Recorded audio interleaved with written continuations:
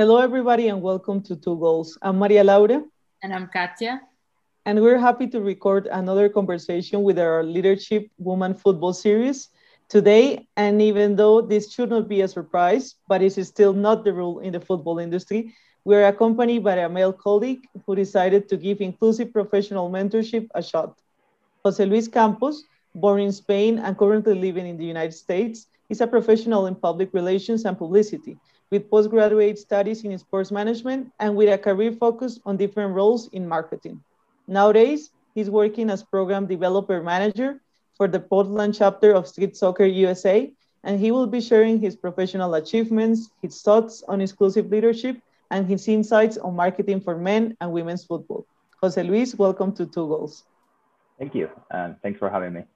Well, Jose Luis, I'm always happy to start our conversation with your own words in this case. So I will open quote and start by saying, "You cannot be a good leader without treating everything as equals and understanding both differences and current inequalities amongst our society."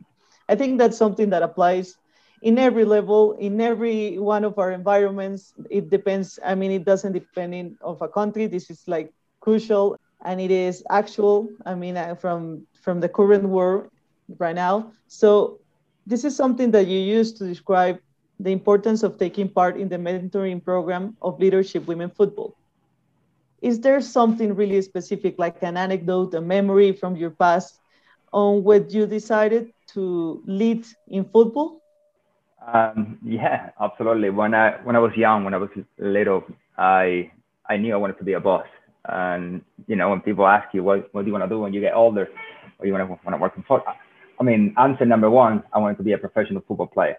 But I realized fairly soon that it's not going to happen. And so answer number two, I wanted to be a boss. I wanted to lead, and that's because my mom, she's a manager, and I saw her all my life running her team, her company, and it's something that always inspired me. So that was my first option when I was like literally 10, 12 years old. Like I knew I was not going to make it to pro. So I want to be a boss. I don't know where or doing what, but definitely want to be bossing people around.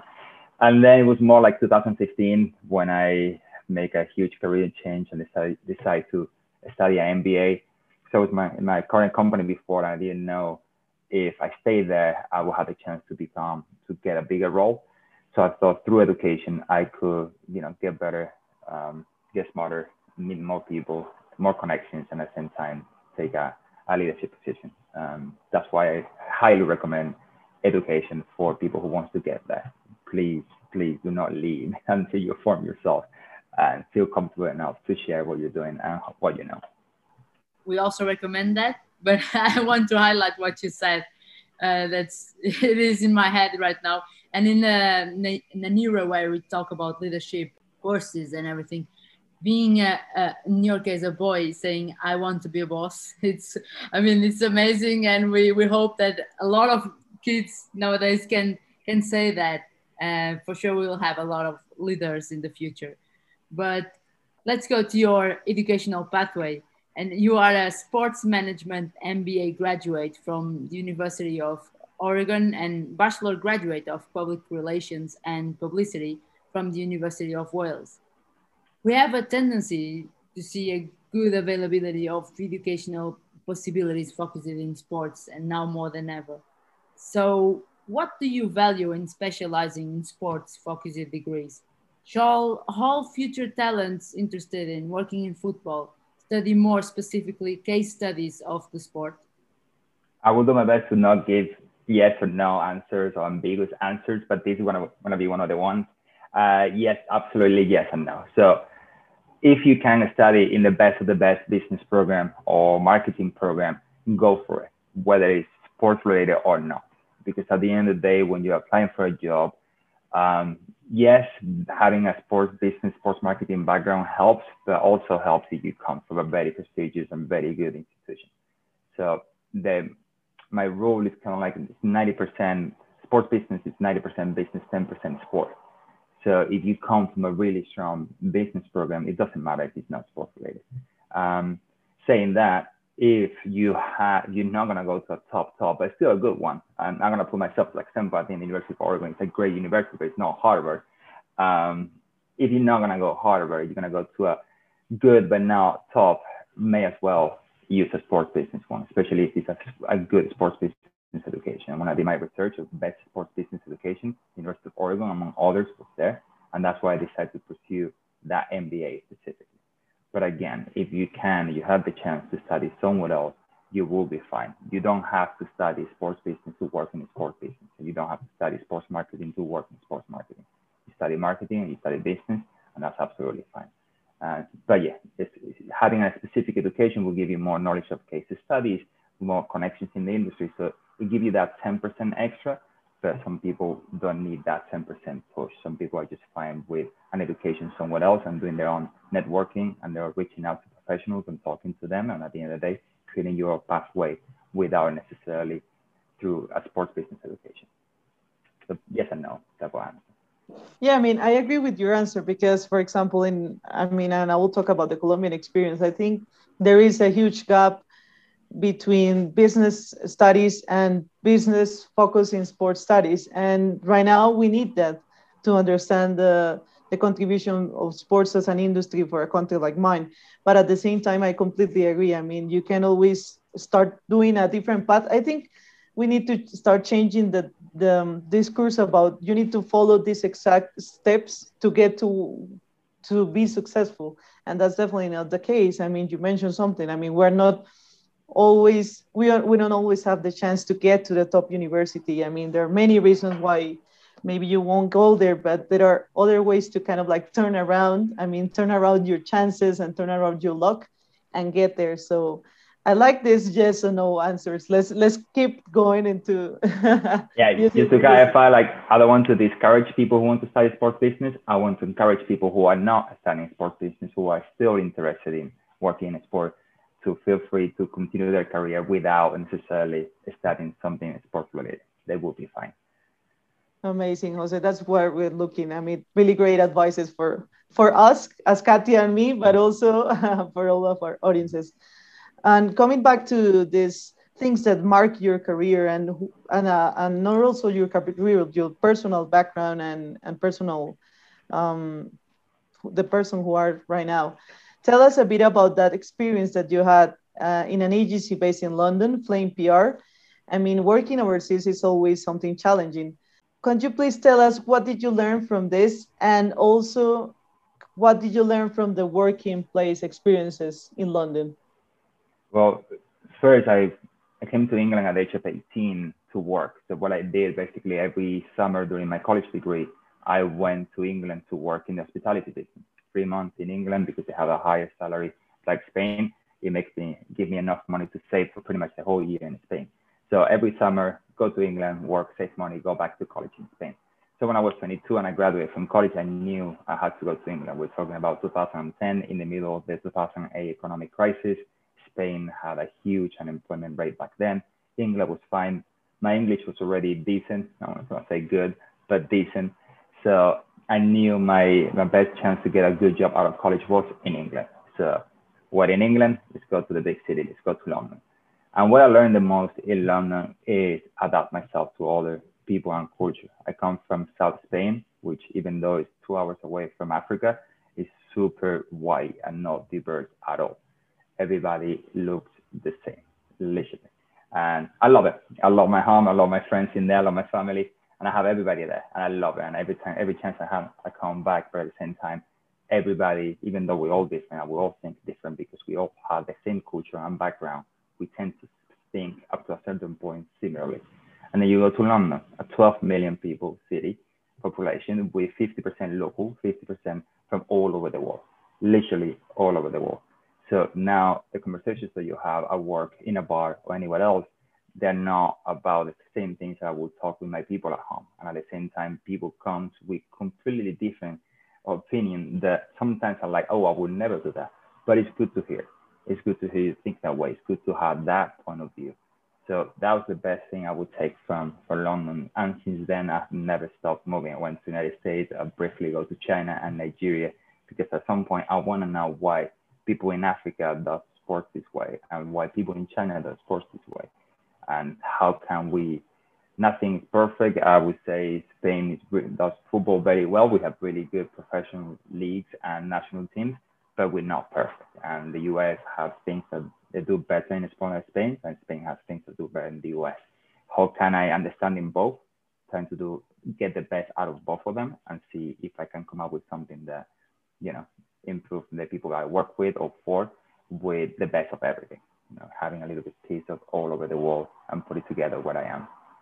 What great thoughts you shared, because when you were talking, I was thinking for myself something that we've been listening here from our guests too, but every guest is a particular case. In your case, when you go somewhere, in your case was London, you went to start in a new job position. You usually we ask our guests what they learned from the position they performed, but actually we tend to learn more of the new culture that is around us. In London, in your case, it was not only one culture, but a lot of them. And you said one word that is so crucial for everything and makes us learn and develop even more. That is adaptability. You need to adapt. The others, they don't need to adapt to you. You need to adapt wherever you go and to fill in the culture wherever it is. And in London, you have the English culture, but I mean, it's so vast. So it's a very multicultural place. But again, we asked you about the job position. Here we're going to another one. You performed as a brand marketing manager and academy coach at Global Premier Soccer. In this case, it's not in England, but in the USA, in Massachusetts, one of the largest football academies in the US and official partner of Bayern Munich. Can you share with us what were your biggest accomplishments in this job? I would say survive. It's just because at the end of the day, Global Premier Soccer wasn't the best employer, and now they disappear because they have had some legal issues. And I saw that when I was there. And at the end of the day, it's good to go to a place and understand like the world can be better and things can be run differently. One of the reasons why I left Global Premier Soccer to study sports management, like they should be run differently. It doesn't matter how successful you are and how large as a company are you, if you don't treat your employers as you should, you're not a good company to work for. But in terms of like marketing accomplishment, I would say transferring from the Global Premier Soccer before I have a relationship with AS Roma, and now I was part of the transfer into relationship with Bayern Munich. And that was important because in the US, there is a tendency of partner with some strong team in either Europe or South America just to improve your methodology, your sessions, things that we can provide. The United States might not be there yet. That South America and Europe have obviously been running soccer sessions forever, or football sessions for a while. So there's a tendency of partnering with them also for branding purposes, putting a logo, a Bayern Munich logo next to yours to give you some brand recognition.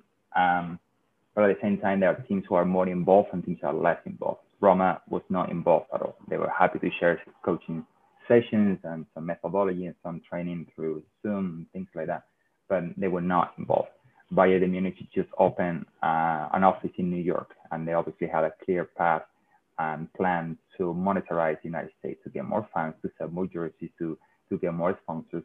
So having a partnership with a youth academy was a good movement for them, and having a strong logo like Bayern Munich was a strong movement for us.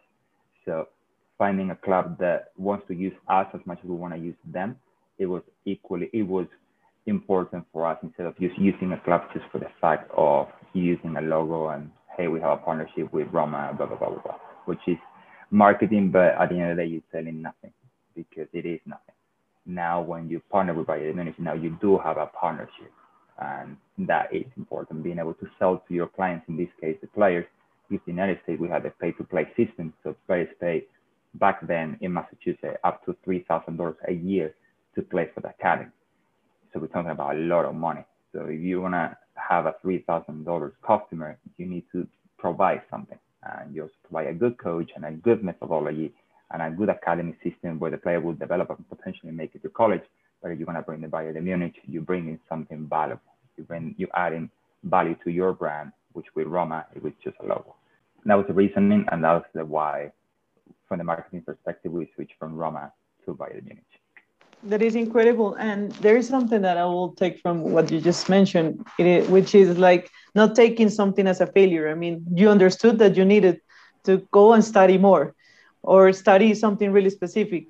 And all those reasons that you then mentioned about swapping from AS Roma to Bayern Munich, I mean, they were based on your need and your understanding that you weren't perfect, that you needed to strive more to get to be the best professional possible for your company. And moving into these more experiences that you have, several years working in diverse marketing related roles and consulting for companies such as AMIC Sports, Lane United FC, Tank Football Academy, and Flying Angels, which are like located all over the world from Asia to the United States. Could you please tell us a bit about what is key to outperform working in marketing today? And if you can compare this to women's football, what do you think right now clubs are missing to be successful in their marketing departments? To be successful in sports marketing, for me, it's always worked very well understanding what makes sports marketing different than just regular marketing. You know what we're talking before, that 10% that makes a difference for me. One of the biggest things will be loyalty. I'm a Real Betis fan because I'm from Sevilla, so Sevilla has Sevilla and Betis. I'm a Real Betis fan, and my rivals are very successful. They win a lot of Europa Leagues, and they give me a headache constantly. My team gives me one good year every 10. Literally, this year we qualified for Europe, so I'm very happy and smiling right now, but normally it's a pain. Normally it's a suffer. Doesn't matter. I will always be loyal to my team. I will always be a Betis fan, regardless of how they treated me, quote unquote, treat me in terms of like success and running the club. That would never happen in any other brand in the world. If my computer stopped working after 6 months, I'm not gonna buy that computer brand again. If my car stopped working after a year, I'll have to take it to the mechanic all the time. I'm not gonna buy that car ever again. So in football, we have that loyalty. I'm a Betis fan. It doesn't matter what you do, I still gonna buy the jersey the next year. Okay, so that comes with something. So the advantages of it is like you're not going to lose your customers, which is probably in marketing in general your biggest fear, because getting new customers is a lot more expensive than retaining ones. But at the same time, these people are heavily involved in the club. Like putting the example now about the Superliga, pretty much the ones who stopped the Superliga were their own fans of the team, the Superliga, because they are so involved in the club. They have dedicated so many hours and money to that brand, to that club, that at the end of the day, they want to be part of it. So you need to treat them as part of your company, even though they are a customer, even more than anybody else. So understanding that, for example, you do a campaign to gain new customers in computers, you can do 30% off. You can do this week, you know, huge sales, flash sales, or you're gonna do that in the club. If I'm a season ticket holder for 20 years, and now you're telling me that if for new season ticket holder 50% off, wait a minute. I've been paying full price for 20 years. And now you're not going to give me 50% off, you're going to give it to the new people. That doesn't work that way in sport. Because for how long I've been a fan, for how long I've been involved with this club, for how long I have give you my loyalty and money. So that loyalty and understanding that the customer is very, very specific, for good or bad, is what will make you more successful in that sports marketing industry. And then in terms of like a women's sport, what will make women's sports marketing more successful for them? For me, is understanding that you do have a different target than men's sport. And one of the things that sometimes in women's sport we get to make a mistake is compare everything apples to apples. And nothing is apples to apples. It's different. You're playing with the same ball in the same field and the same sport, absolutely. But it's not the same, because at the end of the day, we're all different. So you try to target the same customer, so you try to sell the same product at the end of the day. And when I mean I sell the same product, not necessarily the export, the experience. At the end of the day, I consider football part of entertainment business. Like on a Friday night, some people may go to watch a game, some people may go to watch cinema, some people may stay home and watch Netflix. So your competitor is not necessarily, for Betis, it's not necessarily Sevilla. For Madrid, it's not necessarily Atletico Madrid. It's everybody else in entertainment business. So understanding that it's a different product for a different customer is what will make you successful. And like, for example, if you're targeting high-end, rich people to sell a car, Rolls-Royce sell cars to a completely different profile than Lamborghini. And they're both high-end cars. They're both super expensive, reliable, everything you want, but they're not for the same people. Here in Portland, we have the Portland Timbers and the Portland Thorns, two professional teams, and the Thorns are arguably one of the most successful female teams in women's soccer. They sell it to completely different. You go to the stadium when the Timbers play, sold out, 25,000 people, chant more like jokes, referee this, referee that. All the bars are selling beers and the target is 30 to 60-year-old males. Then you go to the Thorn, and the chants are more like family friendly. The customers are mostly family with kids 5 to 15 years old. And all the bars, instead of selling beers, they're selling smoothies, they're selling sodas, they're selling the refreshments. And it works well. The Thorns have 16,000 fans in the stadium. And it's because the Portland Timbers understood Timbers are, even though the football is the same, the experience is different. And because the experience is different, I need a different target market. I need a different fan that I will have for the Thorns. And that has worked very well for them, and it will continue to work very well for them.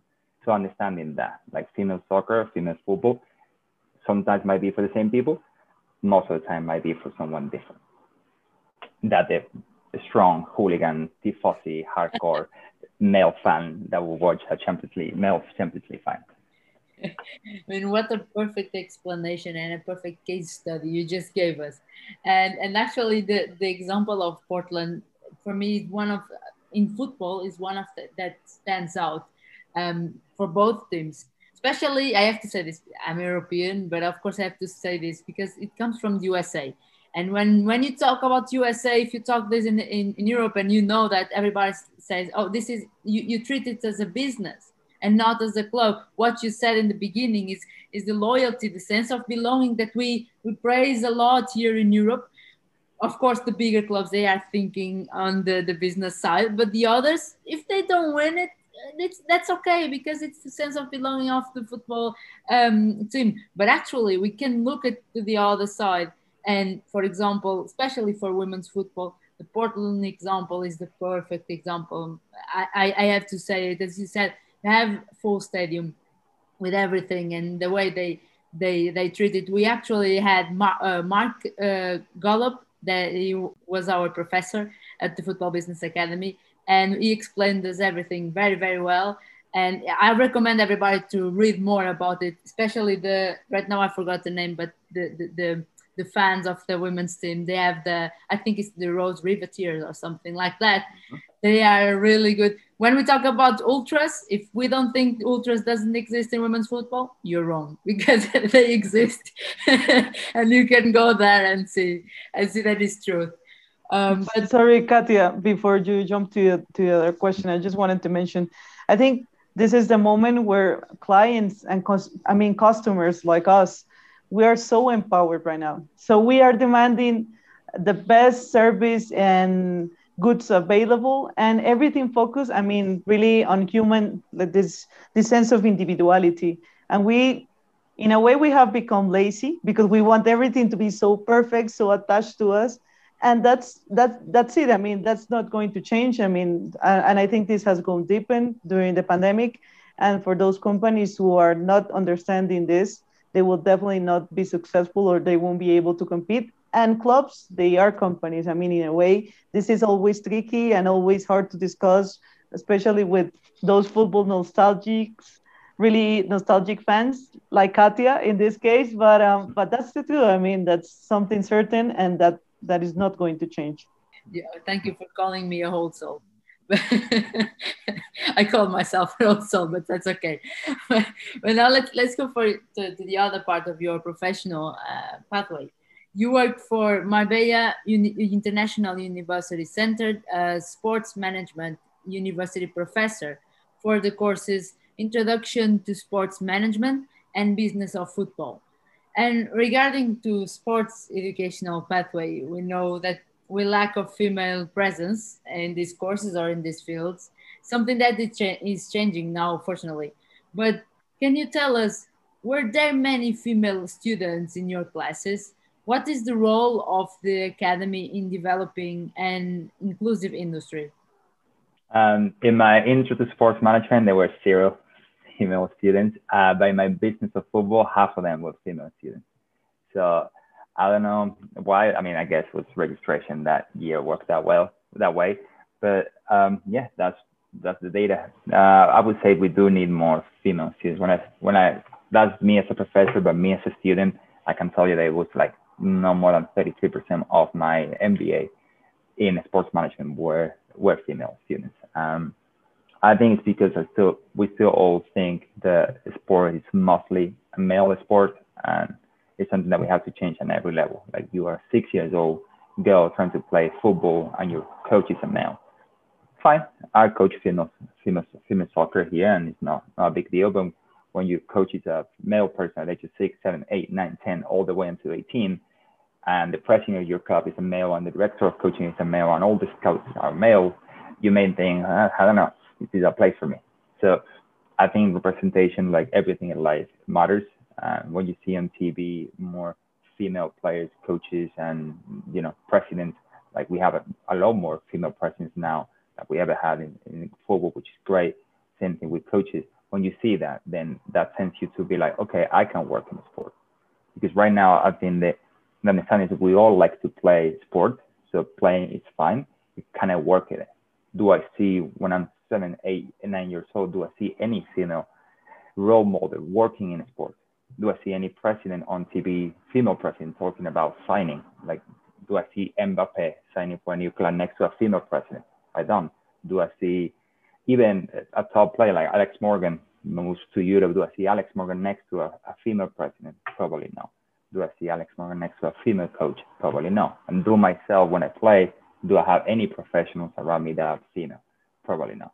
So it's that thing in your head, like, this is okay for me to play, which is, I think we all understand now, like sports are male, female, whatever. Do we need to get there in terms of presentation to send that message, indirect message, that you can work in sport, just regardless of the gender? We need to get there. That's why I still think it's hard for female students to sign for sports courses, because it's hard to see a future in sport since you're little. Then when you're 22, 23, you finish college and you like sports, then you may start to find your own career in sports. But when you're 18, it's hard to make a decision of what to do for the rest of your life at the age of 18. And if you do not have that experience when you were little, it's really hard for you to be like, yeah, I can work in sports if you're a female player or interested in sports. I think the second question was about the academy role. Back to representation. If you run a football academy, and again, it's not that male coaches cannot coach in female sport. I coach a female team myself, but that representation, we need to see more female coaches, female director of coaching, female presidents, female registrars, female anything on both women's and male side. This year here in Portland is the first time ever that a high school team, and high school in America is fairly big. Kids like to play high school sports and wear the high school logo and everything. This is the first time ever in Portland that a group of female coaches coach a male varsity team. Great. Again, that's how we need to be in the future. And it happens in 2021, arguably hundreds of years late, but hey, we're getting there, and that's what we need, because the more we provide that pathway for female coaches, the better we're going to promote female sport in general, not only to play, but to work in the future. Actually, this reminds me of something, and this is just a fact for everyone to know.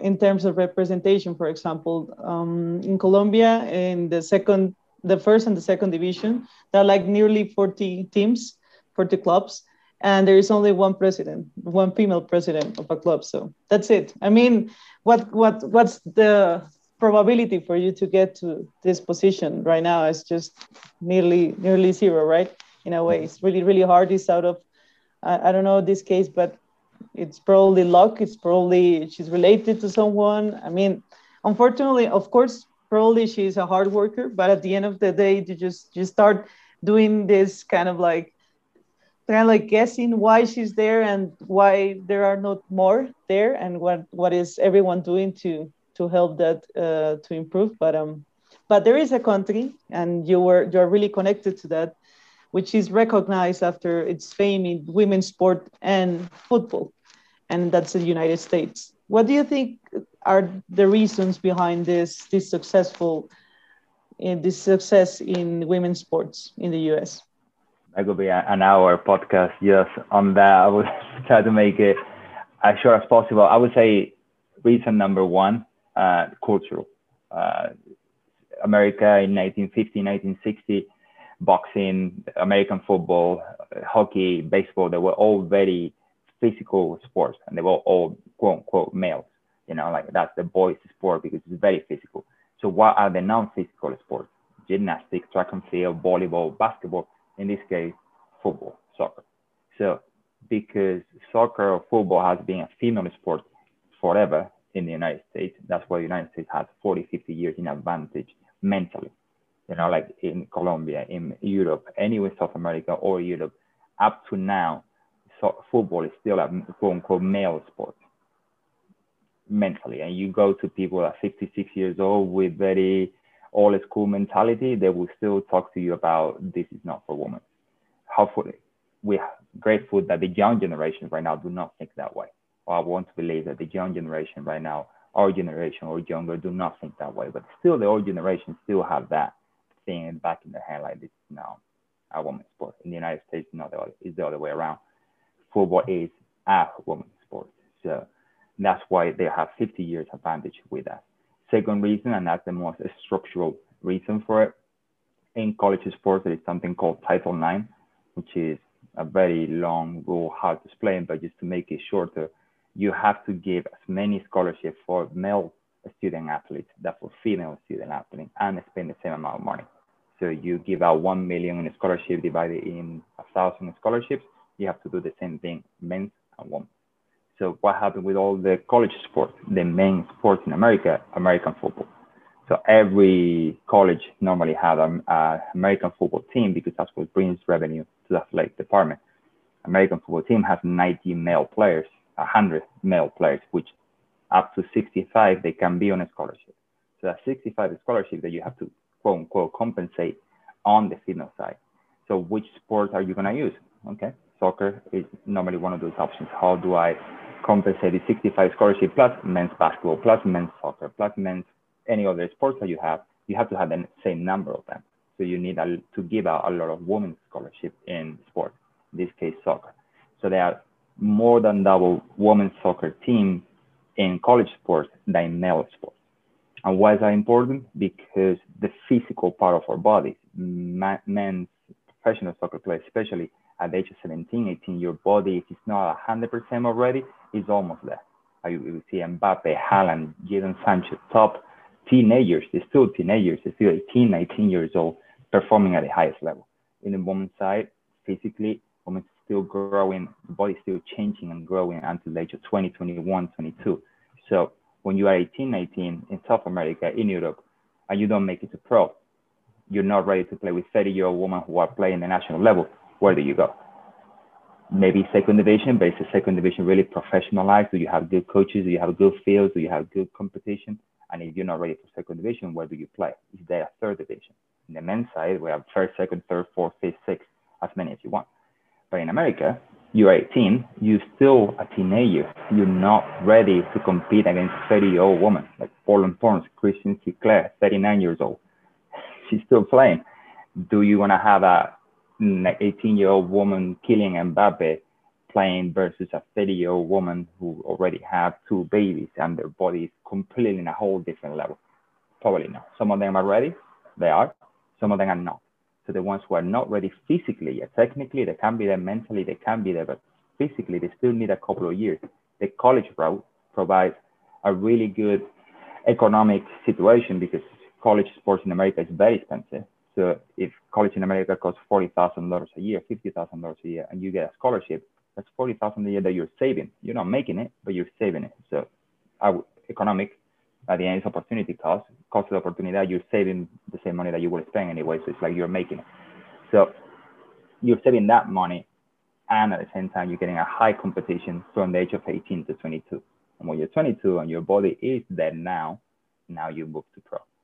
So culturally, 50 years ahead, physically provides a better pathway, and then economically, if I'm not going to make money in professional soccer at the age of 18, because who does? Even really good male players, only a few of them really make that much money at the age of 18. If I'm not going to make money here, I have a 40, 50K option that I'm saving to get a good education because I'm a really good football player.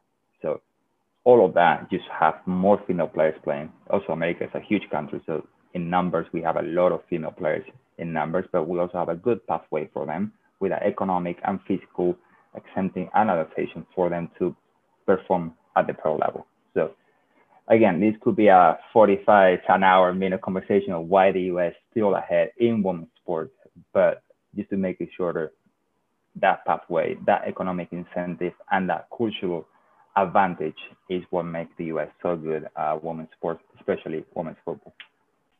You just draw us a map of of the entire process. It's actually something that it comes up to discussion about women's sports. Is everybody's giving the example of the USA, but not so only a few are available to explain everything as you said today, because usually the explanations, the short explanation that we heard a lot, and that's normal, that's okay, is because of Title IX, and after that it's okay, but we understand that, and it's actually one crucial point, but actually people still they don't understand that, especially in Europe, how it can be possible, a sport that here has a century, and over the other side of the Atlantic, they have a more developed, the sports more developed in the female gender. Also because here was forbidden, and also South America. But let's not go to that pathway, at least women's football. But now let's talk about 2020 and the pandemic and everything that this challenge year brought to us. Unfortunately, I kept with Maria, but probably next year I'll get rid of her. No, I'm kidding. But 2020 was a crucial year for all of us, and calling for many changes in our life, personal and professionally. And a lot of us, we took it this year as an advantage, to develop and to do something more. And for yourself, Jose Luis Campos, it was the chance to fulfill your chance of using football as a way to help the community. You were selected as program development manager for the Portland chapter of Street Soccer USA, an organization dedicated to improving health, education, and employment outcomes for the most disadvantaged Americans by using sports. How has it been working for this role? And if you can add, how are the advantages of using football as a tool for global challenges? It's been amazing. 2020, we had COVID hitting hard, and we also had the BLM, the Black Lives Matter movement, and society in the United States was struggling. Up to a certain point, I come from a low-income background-ish in Spain. Like, my parents started doing very well when I was 13, 14, but before that, I was not. And I always said that I had the opportunities that I had because I had that mentality, ambition of going outside Spain, but at the same time, I have supporting parents. That it's like, okay, you want to go to England? Sure, go for it. That sort of thing. So when I was here and BLM and COVID hit, I wanted to help. I really did, because something that you see in the United States is capitalism. So if you have ambition, you are smart, you have a lot of opportunities to work and to get rich. The problem is if you come from a low-income background, because college is so expensive, you don't have access to an education. And you don't have access to education, how can you not work in a minimum wage type of job? And you make minimum wage in the United States with private healthcare, private education, and private pretty much everything, you can really have a good, decent life. So I feel like it's time to help, and the opportunity arises, and it's not something that I will do the rest of my life. I'm a very soccer person, and I want to work in a professional soccer sport. But 2020, like, everybody hit me mentally, like, what's going on in the world? How can I help? And also comes like I was in Nigeria just literally a year ago. So I also have that thing of, listen, we need to help. There's something we all have to do, something to help. So yeah, the opportunity came, I took it obviously, and I love it every time since then. We have 5 programs. We work with the homeless community in the in Portland, because unfortunately the US have a huge homeless problem, because that, again, there's a lot of people that are poor, and you're poor in the United States, you're very poor, because there is no help, there is no social services or assistance for anything. You're on your own, for good or bad. So you fall into the homeless world. It's really hard to get out of it. So we have a homeless program. We have a program for low-income families. We have a program for immigrants and refugees who cross the border, minors who cross the border without their parents, illegally, obviously. We have a program for kids in juvenile centers like jail, and kids in rehab. So how to use soccer to help every single one of them. So for example, for the homeless community, let's talk about these people. We're talking about people who live in the street by themselves with no schedule, with nobody who cares about them, and they're pretty much invisible. Nobody sees them, or they tend to ignore them. So when you tell them, hey, Mondays at 8 p.m., there will be always the same coach here for you. There's someone who cares about you and will always be there. Rain, snows, doesn't matter. At 8 p.m., not 8:15, 8 p.m., you need a schedule too. 8 p.m., there will be a coach there for you who will care about you. Obviously, we also help them with social services. We help them with getting jobs. We provide food, shoes, things like that. But like the mental part, let's talk about the mental health. Just for someone having that structure, schedule in their life, someone who cares about them, and then being part of a team. Because anybody who has played football, at the end of the day, you consider your teammates a family. Like if you spend enough time with them, you start relying on those people. Just the fact that I can rely on that person and that person relies on me, and I have a job to do, which is score a goal or protect the goal, something for me to be like, I'm important. I'm responsible of stopping them from scoring, or responsible to scoring the goals for my team. That for someone who is in the street, it's just a huge mental improvement. For the low-income families, we talk about kids who live in a small apartment with 10 other family members, 3 families. So they don't get in a COVID world right now where we all locked down. I'm in a comfortable apartment here, beautiful in downtown Portland. But these people live in a small apartment with 10 families. I have my 2 kittens and my wife. That's it. They're comfortable, but they don't have anything. And leaving the house, play sports with their friends, is just a huge, like getting out of that house. And unfortunately, some of them come with sexual abuse trauma, physical trauma, because it's fairly common, unfortunately, in those demographic, in those economic situations. So again, using soccer to put them in a free environment, inclusive, that everybody just gets to be a kid or be whoever you want to be, and just enjoy kicking the ball around with a supervisor, of a coach that cares about you and will always be there for you. Mentally, it's just a huge change. And for people who have pretty much everything, even though we're middle class, things like that, we do have everything, friends, family, jobs. We don't really appreciate it, but for people who have nothing, it's just a huge drastic change. So I wanted to help. I'm a football person, so if I can help in any way, it will be through football. So I found a way for me to be involved in something that I love to do for football, and something that I felt like we should all be doing in some way, somehow, which is helping the people who need it the most. So yeah, very, very happy. It's great to wake up every morning and work towards help this community or any of those 5 communities. Yeah, amazing. This is great. Also, unfortunately, we're coming to the end of the podcast, but I will just go ahead and tell you something. We really need to have more professionals like yourself working for women's football. I mean, women's football and women in football, which is what we defend a lot into those podcasts. Just because of what you mentioned, I mean, we need an holistic perspective. I mean, we need people who are aware of the power of football as a huge industry, as the most watched sport in the world, because it's not only about thinking of the social responsibility or, I mean, corporate social responsibility as a company, but also in the sense that, I mean, it is still something that we can feel hope about. I mean, let's say, I mean, this can change the pathway of someone. I mean, maybe they won't become a professional footballer or a professional coach, but they will be aware of the opportunities around, or the main skills of, I don't know, teamwork or leadership, or the importance of inclusion. I mean, staying together with women and men, and trying to help each other to grow. I think this is really important. So, our last question from the program, I think we will ask you straight away.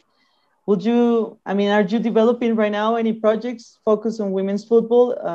Have you enjoyed working for women and women's football? I have, and I will always stay in the women's football sport. I currently coaching a female soccer team, football team, and at the same time, part of my full-time job at Street Soccer USA, we have a program which is Ladies First Initiative, which is to promote women's soccer for women in low-income families. Again, because they come from background from Middle East, they're mostly refugees, so they come from backgrounds in Middle East, South America, where soccer is not a male sport. So we do training on their parents of why it is a women's sport. And at the same time, it's a program run, even though I'm in the shadows, comes from it because I'm the director of the chapter. It's run by a woman. Everybody there are women's coaches and women's volunteers. So it's telling the girls, like what we were saying before, there is a career path for you.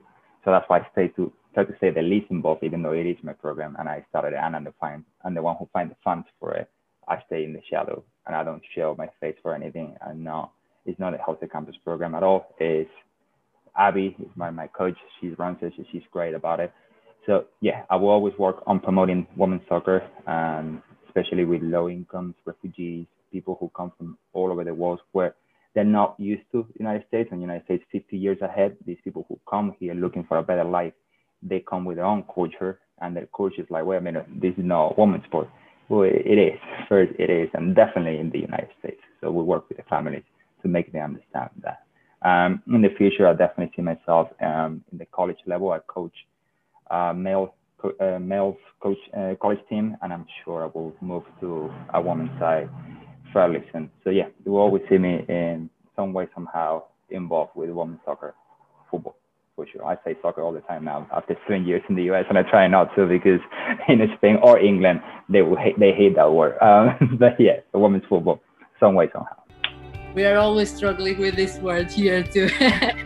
One say football, other say soccer. But it's a same thing, a men's and women's football. It's not the gender thing. It's not a word thing. It's the same game. So it's done. It's only that. And we hope to hear from you in the future.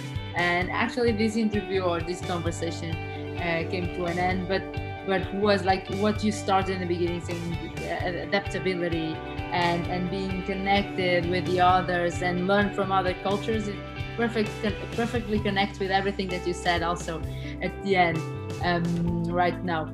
But so Jose, we have to thank you. And what a class we had here today, a free class. It was a great 1 hour class, and we hope that it was for us, and we hope also for our audience too, and that they can take some acknowledgements from here, because you shared a lot of valuable knowledge for all of us, really.